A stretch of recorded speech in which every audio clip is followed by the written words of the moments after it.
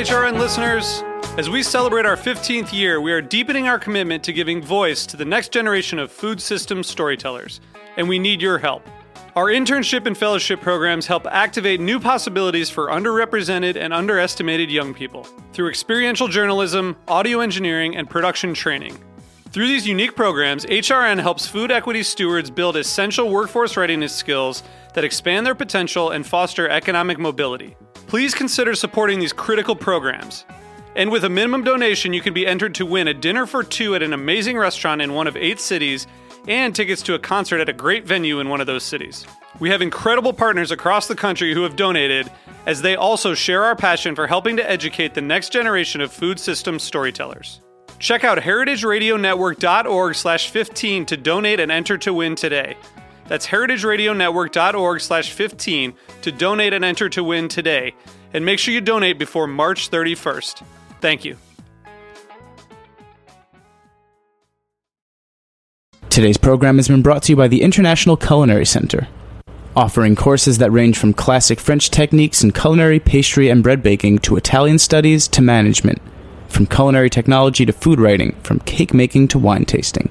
For more information, visit internationalculinarycenter.com. You're listening to Heritage Radio Network, broadcasting live from Bushwick, Brooklyn.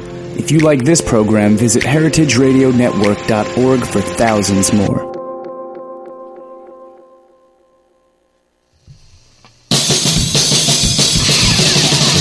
Cooking issues! Go!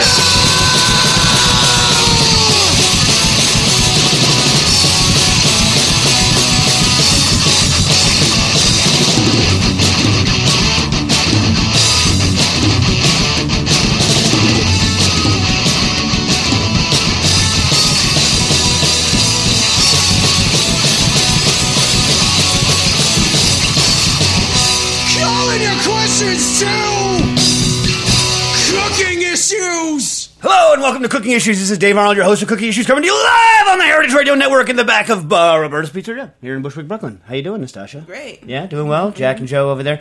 I actually punched myself in the head during the intro. Yes, I'm a little stunned. Wow. Yeah. I was just going to say, after 2 cups of coffee, that intro song is even crazier. Oh, you're only a 2 cup in the morning, man? I'm only 2, yeah. Jesus, man. Yeah. And you call yourself in New York. You see, that's what laid-back life here in Brooklyn only requires 2 cups of coffee. You know, Nastasha and I, being residents of the island of Manhattan, we require 3. So, by the way, speaking of Joel, is he coming in next week or what? Yeah, man, he is. It's going to be a blast. So next week, we're going to have live performance of the Cooking Issues song. Is that true or false? That is true. Why don't I read the email he sent us? All right, do that. Let's see. So, greetings, Joe, and everyone else. I would like to formally commit to appear live on your program entitled Issues with Cooking on Tuesday, March 5th as a guest musician. My assistant will submit my rider to you soon. It includes a variety of single malt scotches and dried figs. As a plus, you'll be graced with the presence of my wife. I think her and Nastasia will get along nicely due to their joint hatred of most things in existence and obsession with shopping for shoes online. Oh, yeah! And much like Nastasia's admitted during last week's episode, my wife also dislikes my thrash-about ways of the long-running musical introduction, Cooking Issues intro, and she would much prefer if I either shut up or play something nice. I look forward to seeing the inside walls of your famous shipping container. Good day to you and enjoy the meats of Heritage Breed. Nice. Yeah, exciting, huh? Yes, speaking of the meats of Heritage Breeds, we also have, we have a lot of non-cooking related stuff at the beginning this time, huh? Yeah. Yeah. We have a contest. Become a household member of Heritage Radio Network for $120 and get a free t-shirt and the chance to have lunch with Dave and the Cooking Issues team. Visit heritageradionetwork.org and click donate. Contest ends March 1st. Is that true? That is true. Yeah. It's Friday. That's all true. So it's not a long time. No, this is like a last-minute rush to close out February. Hell, I might enter the contest to get a chance to eat lunch with myself. It's a pretty good spot to be in. Yeah, and I was like, I would be there. Oh, but speaking of which, we have, is this your cookbook here, Jack? No. The Foothills Cuisine of Blackberry Farm? It's not mine, it's the station's. Because there's a hint on the cover, which is, it's almost ramp season, people. It's almost ramp season, and everyone knows Nastasia loves ramps. I hate them. You know why she hates ramps? It's not because they're not delicious, because they are. It's just because everyone else likes them. That's why she hates them. It's true. Yeah, nice. All right. I like to have a little bit of Anastasia lore in each episode. You know what I mean? Lore. I like that. Lore. Okay. Call your questions too. 718-497-2128. That's 718-497-2128. Have this question in from Mark Barter about Wondra Flower. Big hi to Anastasia, Jack, Joe, and Dave. 116 episodes and still going strong. It's true. Well, kind of. Okay, Dave. You managed to shed some light on the enigmatic oil-solidifying Katamaru Tempuru. Not enough light. I mean, I wish I could actually get the product here in the United States of America. Anyway, now I've got a new mystery for you. Can you enlighten the dear listeners on the secrets of Wondra? I'll read the whole question. I'll try to. Maybe I should try to not have tangents while the thing's going on. You think so? I don't know. I can't. I just can't. I can't. I can't do it. Anyway, I understand why Wondra is great for making gravies, but why is it supposed to be so good as a fry coating or for making pie pastry? If it's described as a pre-gelatinized or instant wheat flour, does that mean that it is simply a retrograded starch, or is it the very opposite, a pro-graded starch? I like pro, not pro-grade, but like pro, like professionally graded. Anyway, because it is a mechanically modified starch rather than a chemically modified starch, could I realistically make my own Wondra by taking a low-protein cake flour and hydrating, heating it to what temperature? Surely you have he's basically saying I have I can never pronounce it, viscoamylograph, and I don't have one. Anyway, drying it after you cook it and pulverizing it. Is diastatic malt flour a critical component? And finally, I haven't been able to find a retail equivalent to Wondra here in Australia. Should I look instead for an Asian, African, Middle Eastern equivalent? Until next time, Mark Barter. Okay, so for those of you that aren't hip to the Wondra, what Wondra is it's a wheat flour, so gluten folks anti-gluten folks can't use it, like Piper. It's so weird. Anyway, what it is it's two things. It's pre-gelatinized, meaning it's already been cooked, right? But it hasn't just been milled down to a powder. So you can't just use a pre-milled powder. It's also agglomerated, right? So the two key things about Wondra is that it is pre-gelatinized and agglomerated. Now, I want you to keep that in your head because we have a caller, and I'm going to take the caller's question and then come back to Wondra. Caller, you're on the air. Hey, I've got a question about country hams. Oh, I love questions about country hams. Excellent. So I know you're a big fan of country hams uncooked. Yep. And I was lucky enough to be in Louisville a week or two ago and picked up a ham at Finchville Farms on my way back. First of all, great place. I visited them. Great place. Good ham. I'm hoping. Yeah. It's hanging in my basement, and with just two people in the house, a big ham is going to last a long time. Yes. So there's a lot of stuff I want to do with it. I want to cook some of it. I want to make broth with some of it. I want to eat some of it raw. My question is, how do I go about taking this large ham and using the different pieces, making different pieces and using them for different things? Right. Okay. So with a country ham, and by the way, even though a Kentucky ham is a Kentucky ham, they're extensions of the culture from Virginia ham. And in fact, a lot of the people whose families are very old ham curers in places like Kentucky and Tennessee are actually direct transplants from Virginia. So the culture of Virginia ham stretches across and is, country hams as we know them, which means that this current phrase I'm about to give to you applies to Kentucky hams as well as to Virginia hams. But the old joke goes that the definition of forever is two people and a country ham. Because it lasts so long and you can use it for such a long time that it almost never goes away. I haven't found that to be the case because I eat so much of it whenever I have one in the house. The first thing you want to make sure is that you're keeping it properly. So in the old days, Morris Berger, who's from Berger's Smokehouse in Missouri, what they used to do back in the days before refrigeration was they would cut slices of the ham out and then wipe lard over the cut surfaces so they wouldn't lose too much moisture, and they would hang them from thin like wires in their shed to stop vermin from being able to get down like a thick rope to get it. So that's how they used to do it in the old days.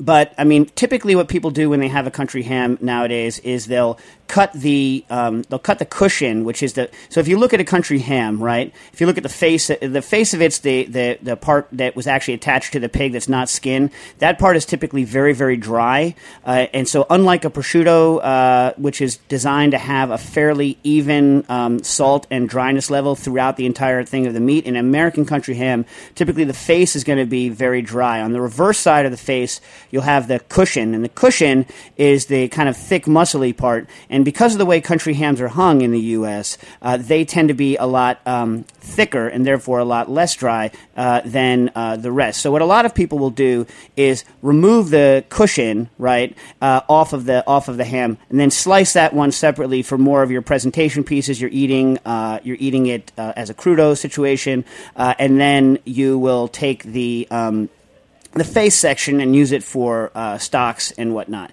I tend to do very, very little cooking of it because, I mean, it just gets so tough and salty when you cook it, but it's amazing, like sliced and put over eggs, and then just letting a little bit of heat hit it, or as a substitute for things on pizza, thrown in at the end of the cook time, usually on the pizza, to just sizzle it up a little bit. What I used to do, I had a meat slicer, so what I would do is I would bone the thing out whole and then just slice it and enjoy all the different portions. But at home, it's very difficult to bone out a country ham. But the way to do it is to take it and to locate where the kind of the joint is in there, right? Saw through that with a hacksaw. If you have a meat saw, that's good. Saw through it with a hacksaw. The backside of it has some meat that can be sliced once you get that little piece out, but there's less and less meat as you get towards the edge of that bone. I would trim off some of the very outside fat. You want to keep the majority of the fat there, but the skin itself sometimes can have a little bit of a funky flavor, and sometimes you can have little areas of taint and uncured stuff running down the bone sections of it. So you want to remove any parts that you don't like, and then the parts in the tail you can use for trim. They can be added to ground hamburger meat, anything like that, or stocks and soups. The face also, because it's so dry, stock soups, or like grated sometimes if you really dry it out. And then the cushion for your more fancy applications. Once you saw through the ham at that joint, then you can either cut the cushion off whole or take a knife and debone it. It just takes a while, and be careful not to. The only time I've ever broken a knife in my entire life of cooking is on an American country ham. Huh. Okay. You say you don't cook them, but they recommend, if you're going to, soaking it. Yeah, that's true. I mean, it's just if you're going to cook it, the salt level is too high. So you need to get some of the salt out of it and equalize the salt content, especially in the face. So, what my grandma used to do in Virginia was she would throw it in a pot of water, let it get all, she would soak it in a couple of changes of water, almost like you would do like bacalao, or bacalao, right, depending on where you're from. It's not necessary if you're going to, if you're not going to cook it. The issue with the cooking also is the recommendations on an American country ham because of USDA guidelines. Here's what's perverse. American country hams are a ready-to-eat product. You do not need to cook them. However, in terms of safety. However, like our traditions come from England on this, and in England, hams were traditionally cooked, even though our hams are more akin to the hams that you would get in terms of Spain and parts of France and Italy, in terms of their actual dryness and their usefulness in that way. And so we tend to cook them even though they don't need to be cooked. And in the old days, the way you would cook them is you might soak it for a little while in water, and then you'd stick it in a giant lard can with water, bring the temperature up, and then just let it ride overnight. And so the actual inside of the ham wouldn't be cooked to that high of a temperature because it doesn't actually need cooking. They're just softening it and cooking it a little bit. You see what I'm saying? So the recommendations that are on the packages for country ham, because they're based on USDA cooking of meats, are absurdly high. It is not possible to make a country ham that tastes good following the recommendations that are on the package. The other problem is that we're used to eating ham in general sliced extremely thickly, and you don't want a piece of country ham sliced that thick. So if you are going to cook a ham, and cooked hams are good on things like biscuits or fried and put on eggs, you want to slice it extremely, extremely thinly, and country ham is not meant to be, your main source of calories at a meal. Country ham is meant to almost be a seasoning. It's a seasoning meat. Do you see what I'm saying? Yep. That's good. All right, good. Well, thanks so much for calling in, and I always love any sort of country ham questions. Thanks for your answer. Thank you. We have another caller. Caller, you're on the air. Hey, we are here. Nice. What's up? So, hi, we're Tom and Tomac in Chicago. Thanks for taking the call. So we have a whole pig head split lengthwise that we want to serve whole. And I have two questions. First of all, we want to do it in a circulator. Right. I want to know the best way to handle a whole pig's head in a circulator. And second of all, I want to smoke half of it, and I want to know how the smoker and the circulator play together. Okay, so how big is the pig's head? It's like an adult pig head. Wow, so big. Do you have a vacuum machine capable of bagging it? I have access to one. Okay, yeah. So I mean, two schools of thought about this. If you want it to taste, if you bag it and cook it in a circulator, the meat's going to hold together nicer, which is going to make it easier to do like a whole prep. The problem is when you cook it in a circulator that way and you pull it out. Usually the skin is going to get a little bit damaged, and so you're going to have. I'm assuming you're going to crisp up one or both sides of it and have the skin side be crispy, right? Or no? Yep. Yeah. That is our plan. Yeah. So the issue on a lot of things like pig skin is it gets extremely delicate during the cook process, and so what you're going to be doing is a 2-part cook, right? Where you're going to be cooking and gelatinizing the skin and the meat in a low temp cook, and then you're going to be doing a crisp off process. And you just have to be careful that you don't damage the surface of the skin in the process. I mean, it's why you might want to think of doing instead of a circulator. If you have access to a combi, you might want to think about doing a combi. But circulator will work fine. You just have to be careful with the skin. As long as you can bag it, you should be all right. The vacuum level is not going to hurt meat in a pig head. I've never done a head with the bones in it, so I'm not sure. You're going to draw some of the stuff out of the bones, and I don't know how much void space there is, i.e. how much bag problems you're going to have around things like the teeth, which means you're going to have to put oil into it to take up any spaces that are in the teeth section. Is this making sense or no? This is making perfect sense. Yeah. The only other thing that you have to think about now is whether you want it to be more of a traditional low-temp cook or whether you want it to taste more poached, a la what you would get in a head cheese, right? And so if you want it to taste more poached, then you're going to have to put some stock in with it instead of oil. It's a totally a question. If you do it that way, it won't hold together as well as if you do it in oil, which is essentially what I would think of as a dry cooking technique, even though it's in a bag under water, right? I feel like the poached head cheese thing is the opposite of what I'm going for here. Okay, so then no liquid in the bag, just oil, and then you'll get more of a dry cook thing. I would unbag the pig's head when it's hot. Although, remember, when it's hot, the skin's most delicate, right? Because when you take a pig skin and you cook it, it's extremely delicate because it renders out to gelatin. Then when it gets cold, then it's fine again. You can work with it because the gelatin resets. So the reason to unbag it hot is to flash off some of the liquid off the surface of it so that it's going to be able to pick up a smoke better, right? But if you're going to have a long time between when you're going to cook it and when you're going to finish it, then you could cool the whole thing down gently, unbag it, and then I would like kind of bring it up to temp below the excess moisture off the surface if you can in like a low convection with the door open so that the moisture leaves the skin section, and then you're going to need to do either a roast off or after you blow the moisture off of it, put it in your smoker, smoke it up. It should take a smoke fine after it's been cooked, so long as it's not wet on the surface. Okay, so in general, this is like one of my big questions listening to you for years is, so if I'm going to do a cut of meat in the circulator and in the smoker, I want to circulate first, dry it off, and then put it in the smoker. I mean, that's just the way I would approach it, but now that you say it, I see no reason why you can't smoke it and then throw it into the bag. I mean, it seems like it would work either way. I mean, the issue is, presumably you have a cold smoker, right? Yep. Yeah, I mean, the only advantage I can see of smoking it afterwards is you have there's no safety issues involved because you've already done the kill step. And if you were going to smoke it hot, then, I mean, it depends on how long you're going to smoke it. If you're going to smoke it only for a little while, pick up a little bit of flavor, you're not going to get like a huge cook-through on it. It's not going to be a problem. But, on the other hand, if you're looking for the opposite of a poached flavor, you're going to want to evacuate some of that moisture off of the surface of the meat anyway, in which case I think it might be advantageous to do the drying after it's been, a little bit of drying after it's been cooked along with the smoke process. You know what I mean? And so you're going to smoke it, then crisp it?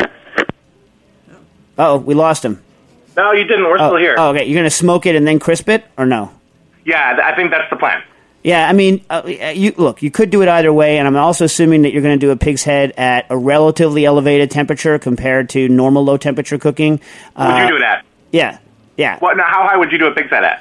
Well, it depends. I mean, so like for instance, it depends on how traditional you want it to taste.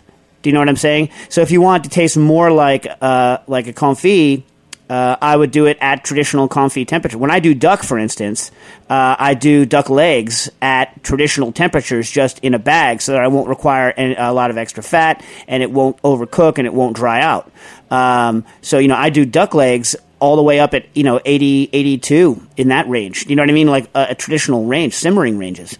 Whereas if you want it to taste a lot.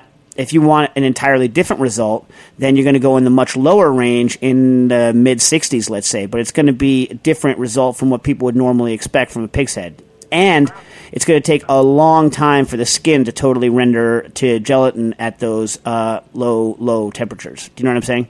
I know exactly what you're saying. That's really helpful. Thank you. Hey, no problem. Send us a Twitter or give a call and tell us how it worked out.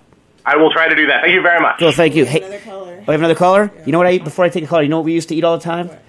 Splits lamb's head. Like roasted in the oven. It's good stuff. Yeah, capuzzo. Anyway, caller, you're on the air. Hey, Daniel from Austin, Texas. I recently bought a Rotovap, a Bucci, I think R110. Yep. And I got a dry vacuum that's coming via eBay, but I don't have a controller, and I want to kind of keep my costs down, and I don't know. I recently got Modernist Cuisine, but they don't really give any guidance as where to get a vacuum controller or what to look for. I know I want something digital, but I really just don't know where to start. Okay, so the vacuum controller the vacuum pump you're getting is an Edwards BOC dry vac, or just like a Welch dry vac? Is it piston? What kind of pump is it? It's a piston. Okay, so how good are you at electronics? I'm okay at it. I mean, I have a BS in chemistry. I took some electronics courses. I kind of mess around with stuff. All right, because there's some good news and some bad news here. So by the way, people, we're talking about is a rotary evaporator, is a vacuum distillation, a piece of equipment. It's used in chemistry labs and increasingly in kitchens. And the premise is that by doing your distillation at under a vacuum, you can reduce the temperature and also reduce any possibility of oxidation of the product. So it allows you to do very gentle distillations with very clean flavors of things like herbs. Okay, now the good news is, is this for a restaurant or for home?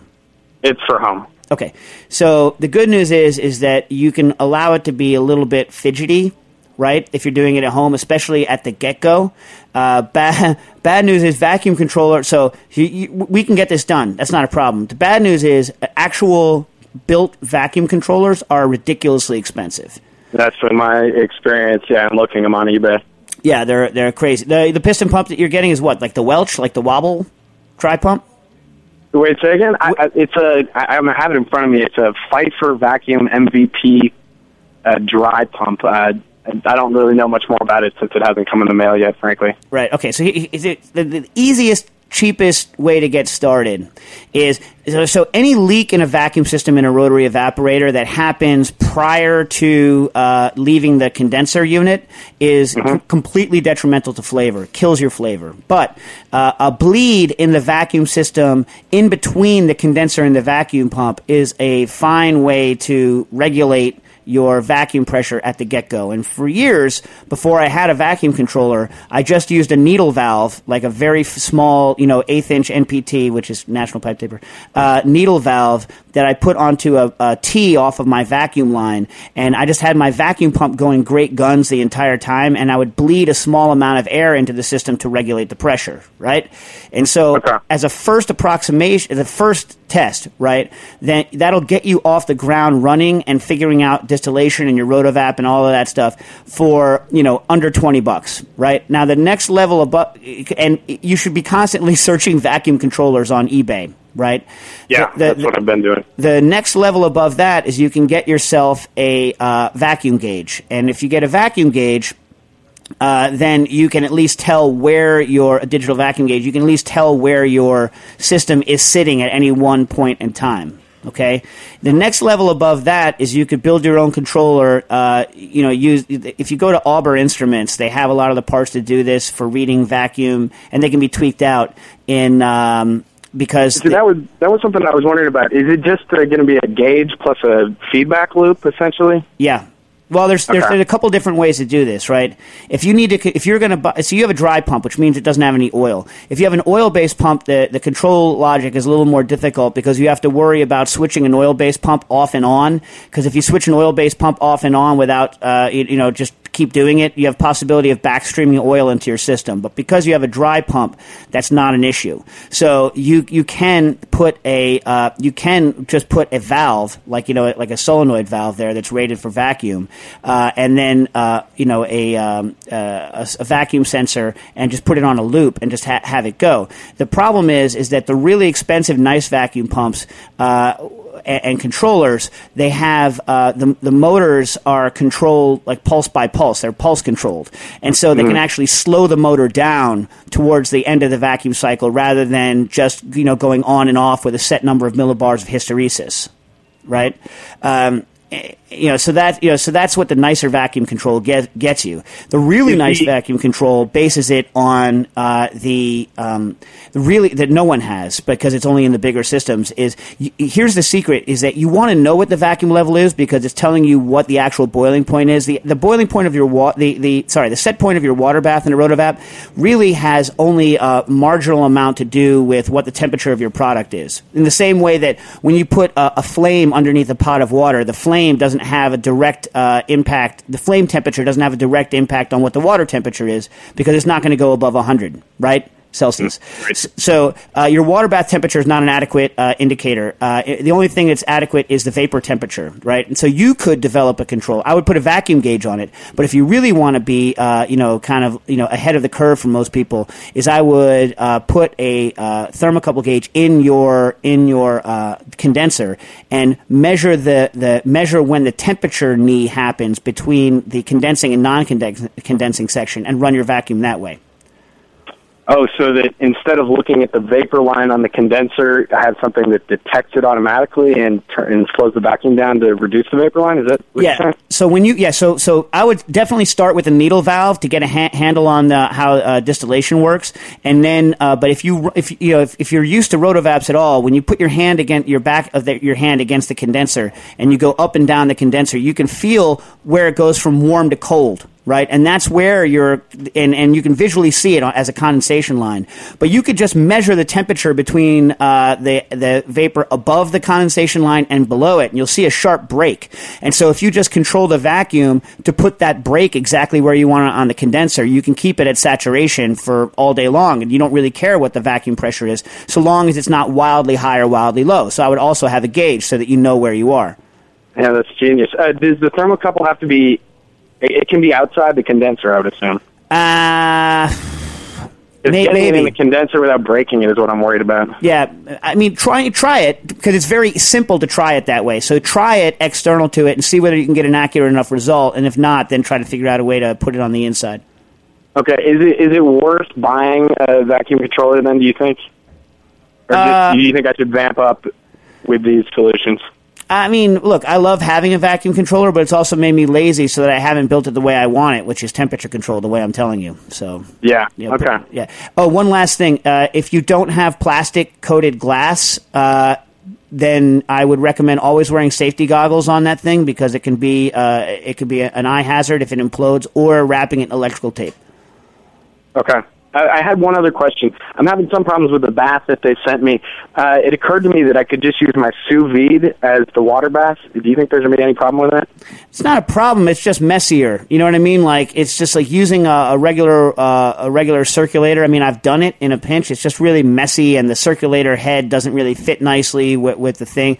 So the water bath ends up being a convenient way to do it. You know what I'm saying? Because it's built for it. But if you're having problems with the water bath, there's nothing to stop you from starting by using a circulator. I have done it. Okay. All right. Well, that was very helpful. I appreciate it. All right. Let us know how it works. Have a good one. All right. And let's go to our first commercial break.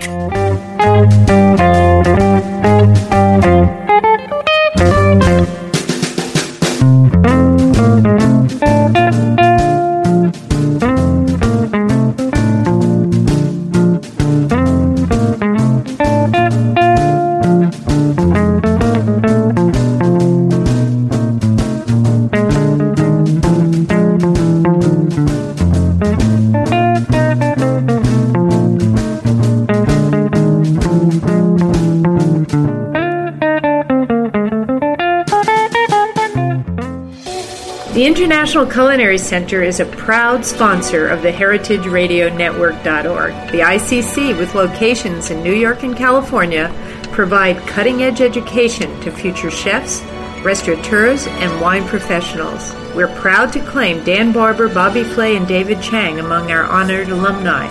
This is Dorothy Cann Hamilton from Chef Story. Check out our ICC website at internationalculinarycenter.com. ICC, a supporter of the show, but no longer of me. Boom! What up, Dorothy? Boom!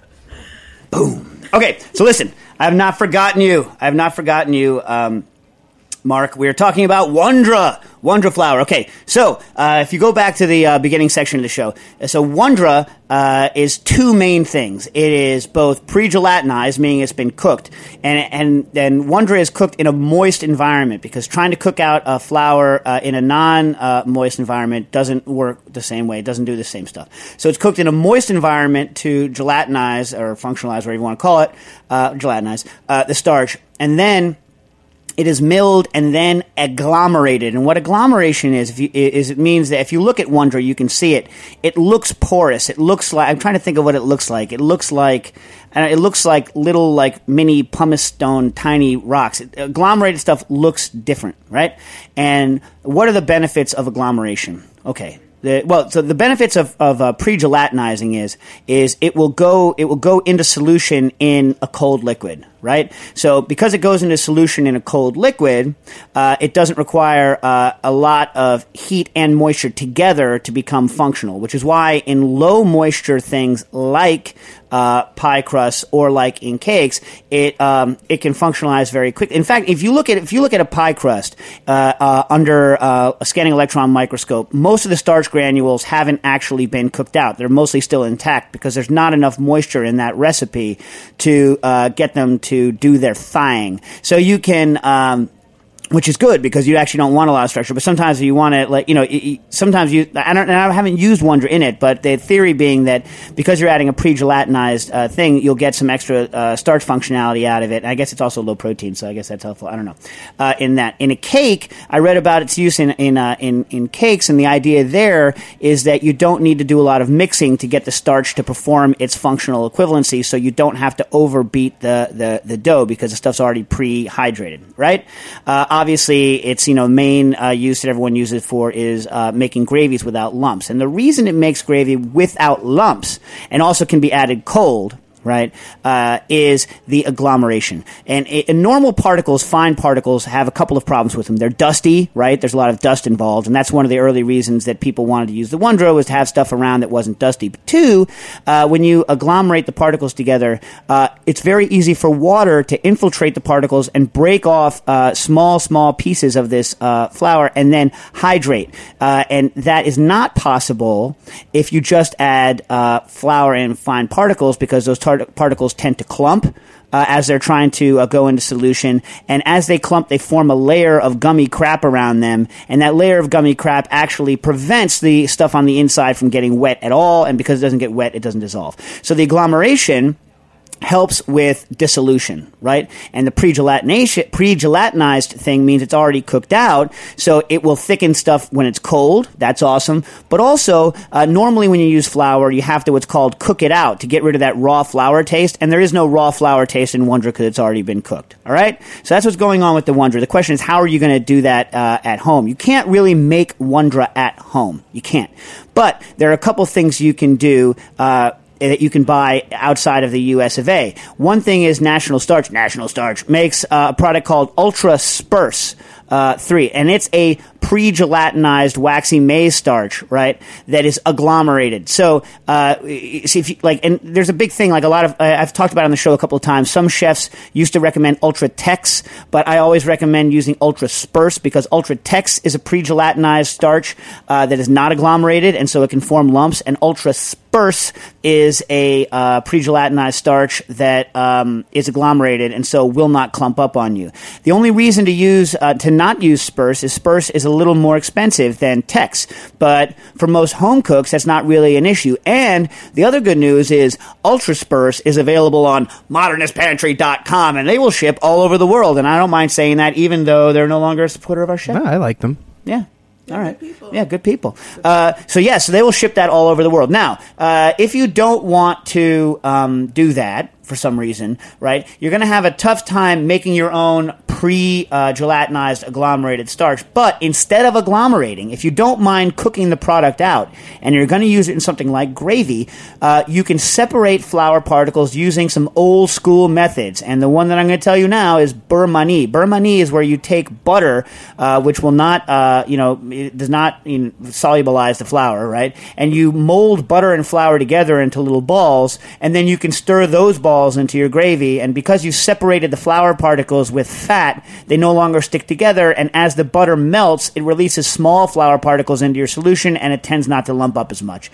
So there you go. Either buy Ultraspurs 3, which is a very good substitute for things like thickening and can be used in baking applications, or go to something like a beurre manie if you just want a quick way to thicken a gravy and you can't get your Wonder. What do you think, Stas? Good job, Good. Dave. Oh, thank you, Stas. Okay. Ben from San Francisco writes in. This is about his Thanksgiving thingamajig. Hello, Heritage Radio. Valentine's Day, no? Yeah, Valentine's Day. What did I say? Thanksgiving. Oh, jeez. My brain fried. Okay. Hey, Joe and the rest. You like that one, Joe? Wow, look at Joe. Yeah. It's Ben. So much love today. I know it, right? It's Ben from San Francisco again. Dave, my apologies for not reporting back on the Valentine's dinner I made for Anjali. Your advice was excellent. Thank you. Anjali has forgiven me for listening to your podcast during our vacation. Well, I'm glad. This is what Ben said he did on the Valentine's Day, not on Thanksgiving, correction. I ended up cooking a rack of lamb at 55C for 2 hours, bringing it down to 50C before deep frying. I salted after unbagging from sous vide, as you and others have suggested, and I got better results than normal. Deep fried lamb fat is a bit funky, but with a side of ratatouille and harissa yogurt sauce, everything came out really well. I also did biscuit stars. I also did biscuits with apricot preserves, biscuits, and thinly sliced smoked pork jowl. Sorry about the biscuits, Nastasia. Finally, I tried to do a jackfruit custard sous vide at 83C, but it didn't set up in the fridge. Turned it into a jackfruit creme anglaise. Nice save, Ben. Poured it over lemon vanilla cake, and no one was the wiser. Just a quick note. Jackfruit is awesome. Tastes like juicy fruit gum and looks like a face hugger pod from Aliens. Yeah, I do. And there's several main kinds of jackfruit. Remember, Stas, when we cut the jackfruit off the trees in Florida, and no one told us that you're supposed to cut it and then let it sit on the ground for a while. And I got the latex all over my shirt, and I ruined the shirt, and I ruined my knife, and I was screaming and cursing because I couldn't get the latex from the jackfruit off of my knife, and it was a huge nightmare. Yes. We have, I guess, what's his name? Richard Campbell, and Norris Leedsma is their name. We have their book on jackfruit back in my library on jackfruit. Jackfruit, if you've never had it, is delicious. I don't like the canned versions, whatever, okay, but really good first introduction to jackfruit for you people. Go to an Asian market and get the jackfruit chips, not the crappy ones, but the nice ones that are all puffy and delicious, and they do have a juicy fruit note. They're awesome. Anyway, so Ben's question is my question. I'm planning to barbecue pork shoulder and brisket. I understand that to avoid the stall caused by evaporative cooling, I need to wrap the meat with foil when it stops rising in temp at roughly 155 Fahrenheit. Barbecue joints don't seem to ever wrap their meat, though. What, if anything, am I losing when I wrap the meat? Are all these famous southern barbecue joints just doing it wrong? Thanks again, Ben. Okay, well, let me put it. The proof of the pudding of the southern barbecue joints is, as they say, in the eating. And having eaten in Texas-style barbecue with actually Chris Young from Modernist Cuisine, while in fact discussing the stall that you're referring to due to evaporative cooling, right? We learned one thing, and we learned that meat is delicious. It's delicious. You can't argue with delicious. You know what I'm saying? So the barbecue joints are not doing it wrong. Similarly, in North Carolina, the meats that they're making there are delicious. And so it's not that they're doing it wrong.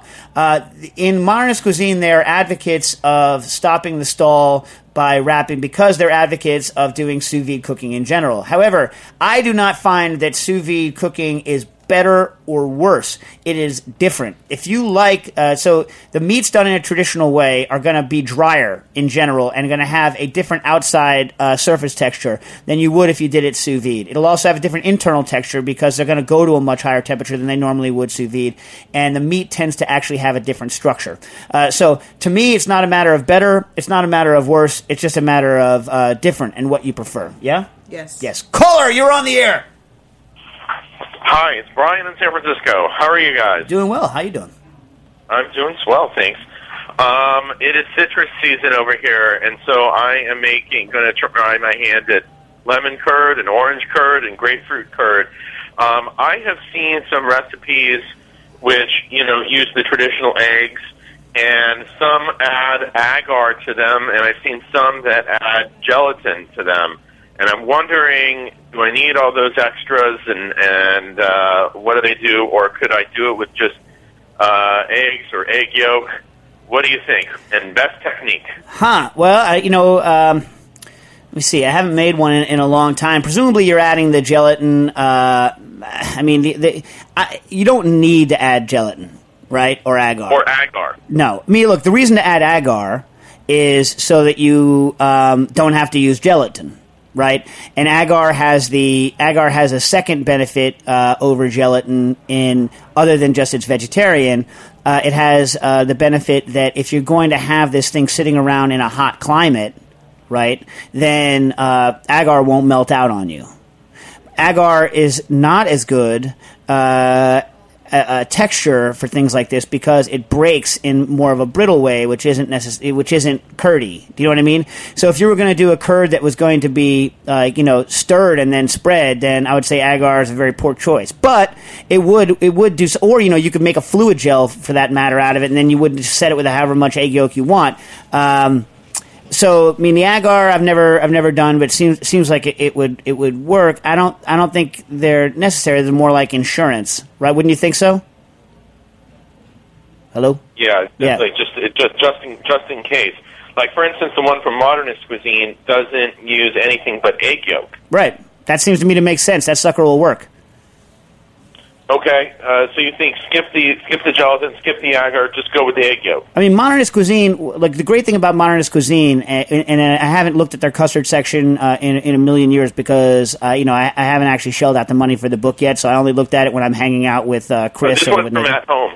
Oh, At Home, yeah. And so, they have these parametric things. They've done a lot of tests on the number of egg yolks required and the temperature required to set various things. And so, I think their research on things like that, in particular, is probably extremely reliable. Okay, one question is, most of these recipes are for lemon curd, but if I want to go with other kinds of citrus, will that, and I do choose to go with agar or gelatin, will any of the acidity be an issue? No, the acidity level for something like agar, I've done plenty of sets of things like lemony things with agar, and similarly, things with agar that have a problem are things like cassis, things with high tannin levels, or things that are extremely acidic, but you're not likely to eat something that is so acid that the agar is not going to set as a result. So I think you're going to be okay. The only issue is that you might add less sugar to something that's not as tart, and so then your texture is going to get changed by the fact that your sugar ratio has changed. Does that make sense? So if you're going to do it from a different citrus, I think the main thing is going to be your acid-sugar balance has to come in, and then your sugar level has to be the same, or the texture won't be the same. So the sugar level impacts the agar? Sugar level will impact agar because you're impacting how much water there is available to the agar to set. But sugar level will also affect egg yolk proteins if you're setting it that way. So I don't know whether the Modernist Cuisine has a specific sugar ratio for the egg yolk that they talk about, but I know that different sugar ratios affect the setting temperature and the finish strength of egg protein gels. Yeah, they say here when they scale it, it's 30% yolks, 75% sugar. Right. Sounds about right. Yeah. Yeah. So you want to stay in similar ranges. Okay, wonderful. Thank you so much. I think I'll try it the old-fashioned way first. Nice. Well, tweet us out and tell us what happened. Okay, great. Thanks. All right, cool. Have a good day. All right, thanks. By the way, Ben also at the end said, P.S. Still waiting for the Kickstarter project to be announced. Listen, here's what's going on, Ben, and anyone else who cares. A Kickstarter project, the reason we can't talk about it is our patent lawyer, is not allowing us to say a darn thing about what we're doing until he files the patent, but it's supposed to be filed this week. So if all goes well, I should be able to say what it is next week, right? Right. That looks really good. And Nastasha now talking about something you can't see. That's typical Nastasha style. somebody is eating some sort of what looks like a low-temperature cooked piece of beef out in the audience. Okay, I'm going to have to blast through this. Colin Arneson writes in about ice cream. Nastasha, Jack, and Joe, due to health reasons, my mother cannot have dairy. This wouldn't be that much of a problem for her if it weren't for ice cream. She's been buying tofu ice cream for a while, but is getting tired of it, partly because it only comes in one flavor. Oh, there used to be a whole bunch of different flavors of tofu ice cream. You ever had that stuff? No. And Nastasha's like, why would I do that? I eat dairy. Okay. Partly because it only comes in one flavor. Any ideas for creating a dairy-free ice cream base? I've heard of people subbing out coconut milk for dairy milk, but she doesn't care for coconut that much, and I'd be worried about the texture since coconut milk has less fat, 4.25%, compared to most ice cream bases, 10 to 20%. I've been thinking about making a fake milk with emulsified oil and water. Any input? What oil should I use? Need they have a similar fatty acid makeup to milk fat? I don't have any emulsifiers or hydrocolloids at the moment, but I'm planning on getting some stuff from Modernist Pantry anyway. Although, also, I have no VitaPrep, though I do have a blender, so that's out of the question for the time being. Thanks, Colin Arneson. Okay, look, one thing. Okay, so I know that your mom doesn't like coconut, but I'm just going to talk about coconut for a minute anyway. First of all, the numbers on the coconut milk that you have for the coconut milk that I use are not the same. The coconut milk, and this morning I took a can of coconut milk, Goya coconut milk, out of the back of my pantry and looked at it. And the stuff that I have is running at like 16% fat. So the coconut milk that I have runs between like 15 and 17 in that range percent fat, and so is actually useful for doing ice creams. What I typically do when I'm doing ice creams is a mixture of coconut milk and coconut cream, or cream of coconut, a.k.a. Coco Lopez, no relation to Nastasha. But I know your mom doesn't like it. But anyway, so let's break down an ice cream recipe real quick. All right. So my ice cream recipe is 500 mils of cream with roughly 36% fat, 36.6. 10 egg yolks, also roughly like 26% fat, and 500 mils of milk at like 3.5 or 4% fat, 170 grams of sugar. And what that recipe makes out to by weight is 18.5% fat by weight, and about 12.5% sugar by weight. All right. So what you need to do when you want to come up with a recipe is just balance out those numbers. Now, the reason why everyone uses coconut milk and coconut fats for ice cream recipes is because coconut milk and the fat from coconuts has a very similar melting profile to butter fat. So it's solid when it's cold, and it melts by the time it's at body temperature. And that profile is very good for ice creams, right? And that's why they do it. You might want to consider looking at a little article done by the AmericanPalmOil.com. They have an article on using palm oil, and not the liquid stuff, but the more solid stuff. And you could go get that article, or just get palm oil and just use that maybe and emulsify it. And the other advantage with using it in it's already in coconut cream or creamed coconut is that it's already done for you. In fact, if you buy Coco Lopez, it's got all kinds of stabilizers in it already, so that you can. I just like saying Coco Lopez, but you can buy all kinds of stabilizers. So just out of for your information, coconut cream, which is the Asian stuff that not a lot of people buy here, is 26% fat with no sugar. On average. I looked at some labels on the internet. Egg yolks are 26% fat. Cream of coconut, which is Coco Lopez, is 13% fat and also 56 bricks, meaning very high in sugar. Coconut milk is 15 to 17% fat. So something that, and what I did is I just entered all the stuff into an Excel spreadsheet and then came up with some numbers. So if you did 11 egg yolks, 280 grams of coconut cream, the Coco Lopez, and 730 grams of coconut milk, you'd come out with very similar numbers to regular ice cream in terms of fat and sugar. But if you don't want to use coconut, you could try using it's hard. Coconut milk is really good. I've used peanut butter in ice creams as a partial substitution for some of it. But remember, when you move away from using any sort of dairy, you're also going to have to not just replace the fat, you're going to have to replace the dairy proteins because they're also functional. So you're going to have to move to something like a soy protein or soy protein isolate, or something that's high in protein that can provide some of the effect of the non-fat milk solids. Sorry I couldn't be more help on that, but I'll try to think of some formulations, have someone else send some stuff back. The other advantage of using coconut milk and coconut cream is that you don't have to use a blender because the stuff's already been made into a nice texture for you. But I got to think of some non-coconut, because I make coconut stuff all the time, actually, and for ice cream at home, because I have some people who don't want to eat the dairy sometimes. So I always have in my freezer some base that's made from coconut milk and coconut cream. And it doesn't really taste coconutty if you put a whole boatload of chocolate into it. I found. Okay, so listen, I'm going to get kicked off the air in a second. But, Alvin Schultz, you had a question about Savory Pop Rocks. I don't have time to talk about it this week, but you can buy Savory Pop Rocks, just blank Pop Rocks online. I believe it's Chef Rubber. We'll look it up for next time. Jason Molinari wrote in about cooked meats. He says, you always mention your oven gets up to 800 degrees plus.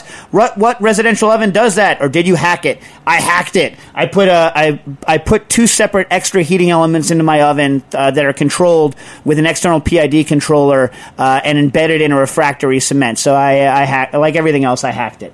No residential oven does that except for on the self-clean. Some people out there have hacked their self-clean cycle, but I'm not going to recommend you do that because I don't want you to burn your house down. But it's definitely hacked, and it wasn't a residential oven to begin with. It was a Garland with and it's a gas electric hybrid that I've tweaked out to do pizza. Okay. Also, Joseph W. wrote in, Dear Jack, Joe, and the rest, Nastasha, question about broth. Thinking ramen in particular, would it be possible to make a broth with unrendered lard instead of or in place of some of the bones, then cooling the broth and removing the fat layer? In this scenario, all I care about is flavor. Don't care about the clarity or any other issues. Thank you. Okay, if you like the flavor of lard, you can include it. I do not think you're going to get enough collagen out of just the lard without the skin to have the effect you want in the broth to get the mouthfeel right? So if you happen to like the flavor of just like rendered lard, then you can put it in there. I'll tell you this, though. Having done like pork skin cook-offs for doing chicharrones, the smell of just pork skins cooking alone in water is not pleasant. Right, Stas? Right. Yeah. Or so. beaver skin.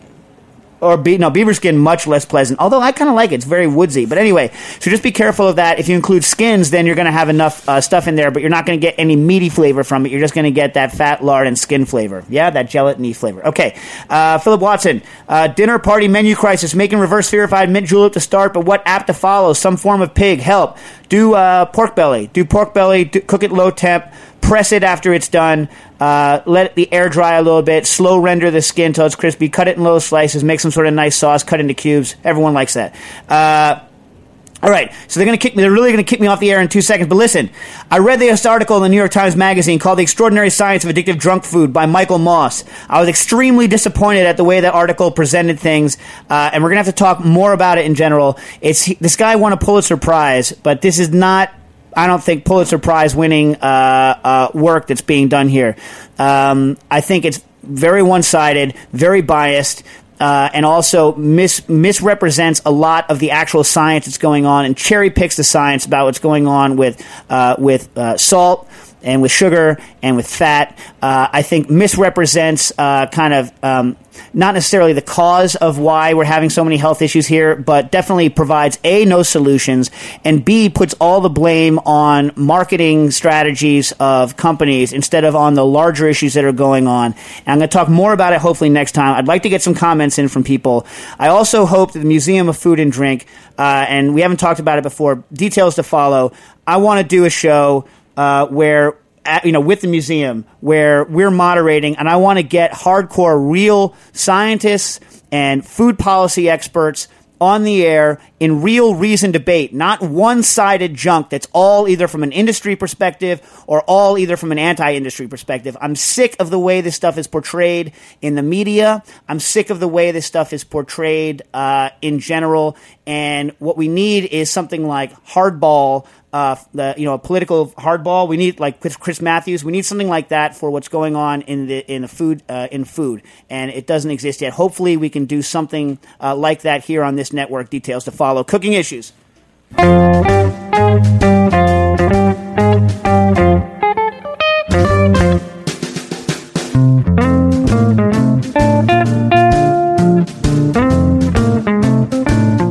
Thanks for listening to this program on heritageradionetwork.org. You can find all of our archived programs on our website or as podcasts in the iTunes Store by searching Heritage Radio Network.